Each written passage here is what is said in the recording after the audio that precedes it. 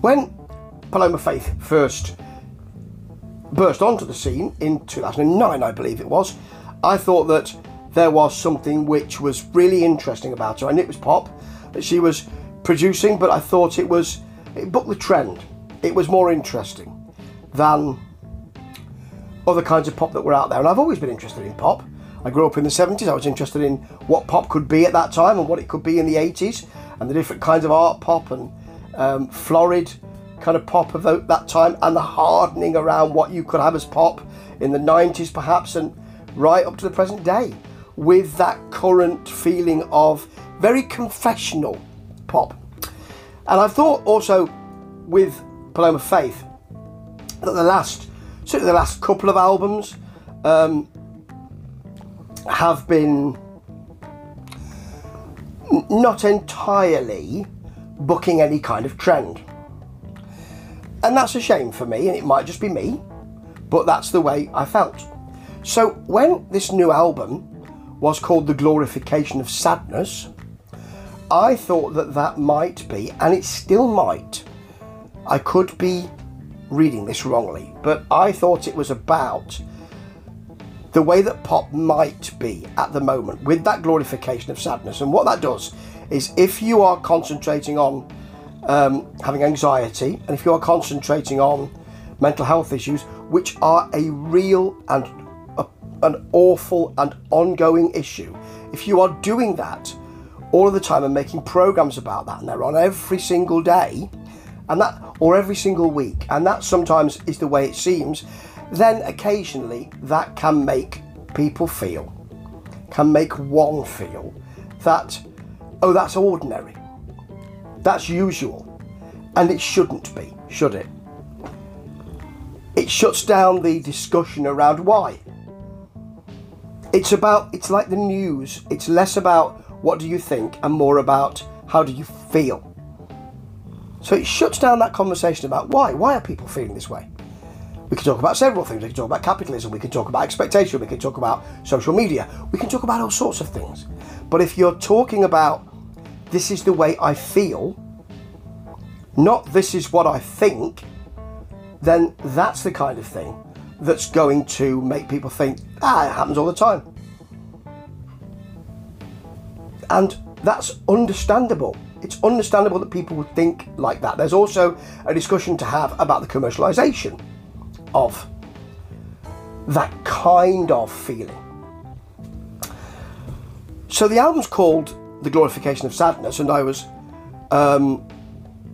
hoping, and I'm still hoping, that really that's some kind of precursor to a discussion about the glorification of sadness in pop at the moment, because that kind of discussion should be had, I believe.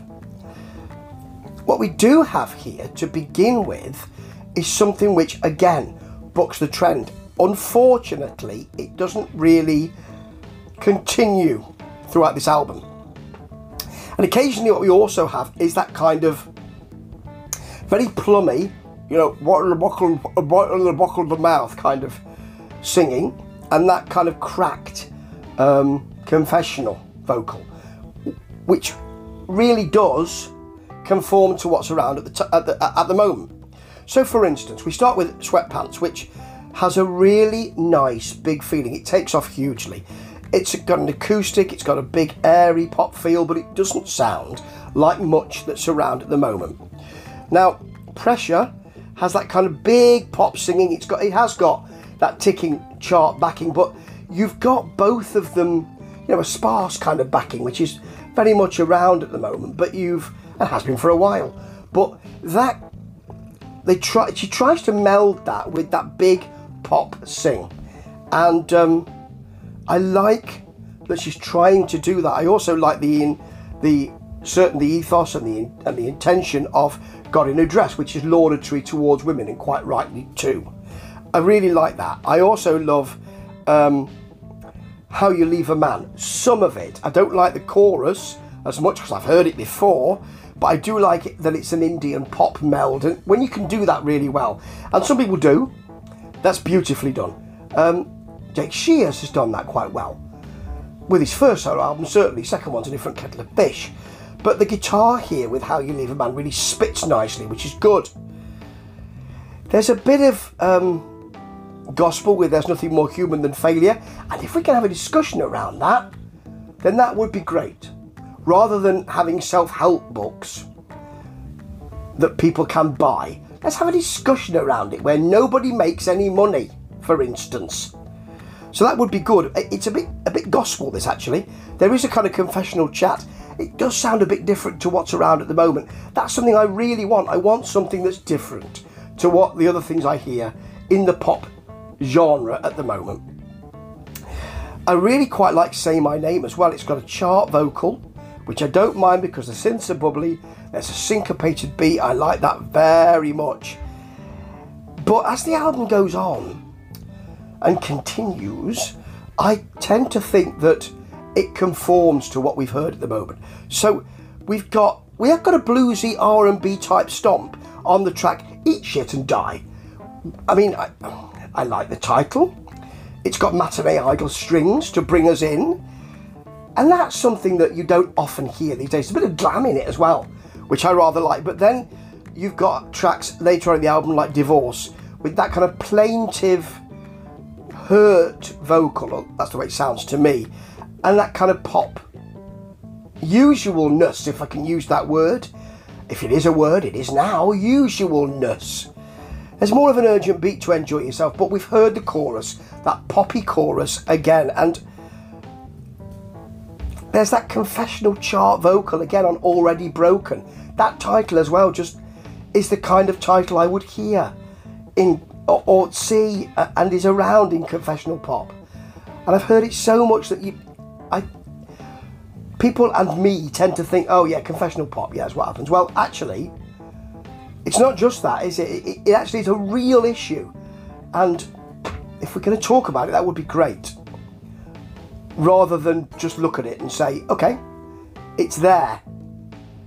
So that it's got strings and all of that, but that confessional vocal it really conforms, which is a shame because just before it, you've got Mirror Mirror, which has a chat, which again is a kind of unburdening, but the lounge jazz and that kind of a bit of a sort of rappy backing, a kind of hip hop backing, I suppose, a bit of a dance backing really, but it is something a bit different, and I'm looking for that. There are two things. First thing is I'm looking for something that makes me think, oh, you've booked the trend, because that takes a lot of guts to do that, and half this album does that, which is great. The other thing I'm looking for is a real discussion about where we are at the moment with the glorification of sadness. Half the album does that, I think. The other half, I'm not so sure. That's a shame. Again, I'll just remind you, not how do you feel, what do you think? That's where we should be. Unfortunately, it's been how do you feel for far too long. And that kind of confessional pop, it feeds into that. And I don't really like it. So I think that Paloma Faith is a fantastic artist. I think she's got a fantastic body of work. I think there is something slightly different about her, but not as much as there used to be these days. And that's a shame. Because I think that we need artists who stand against what's in the charts at the moment and get in the charts because they do that. And I think Paloma Faith used to do that. I'm not so sure if she does now. However, this album's a step in the right direction yet again. But it's only a step. And I could have done with 2 steps, really. Ta-ta.